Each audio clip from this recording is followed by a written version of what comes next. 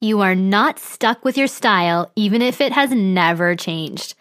Even if you wouldn't know where to start, and even if you don't have much time to work on it. Hi, I'm Zaina Rose, and you're listening to the Onstage Style Podcast. I'm an image strategist and consultant, and I believe you're more charming, productive, and powerful when you're confident about the way you look and feel. This show will help you to explore your personal style and communication so you can present yourself online and in person as the brilliant badass you are or aspire to be.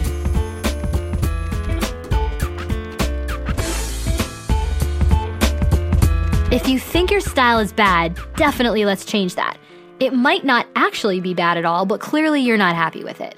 If you think your style is good, be sure to keep it modern and fresh for yourself. Here's what you can do.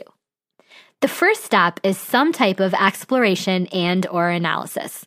You need to figure out what you love, how you want to express yourself, and which aesthetics make you happy. Ask yourself if you're already comfortable with how you look. Is it because you know what you like and it's working, or are you hiding behind habit and just haven't given yourself the opportunity to figure out what you love? Then ask yourself about strategy. Which messages do you need to communicate without saying a word?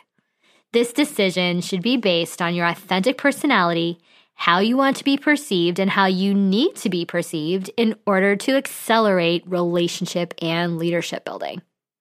Next, look around. Look for style inspiration online, on famous style icons, or on anyone you admire because of how they carry themselves, and take it all in as a possibility. Whatever you choose to try should feel interesting to you on some level. After that, you can start sending the options through the filters of the right messages and what suits your complexion, what suits your body type, and so on. Some people find this really easy, and they find it just natural to restart or reinvent on their own, and other people find it super challenging. If you end up getting help with a project like this, exploring on your own at first can help you to be more motivated to continue, and just starting that process can help you to begin articulating what you want and what you don't want. No matter what you decide you love and how you choose to express it, be yourself, but be the best version of yourself. Thank you so much for listening to this episode. If you have a topic suggestion or a question you want answered, be sure to connect with me on Instagram at Zaina Rose.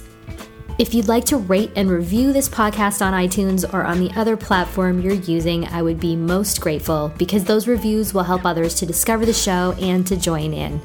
And finally, for more, join me in my free Facebook community, the Entrepreneur Style Lab. I hope to see you there.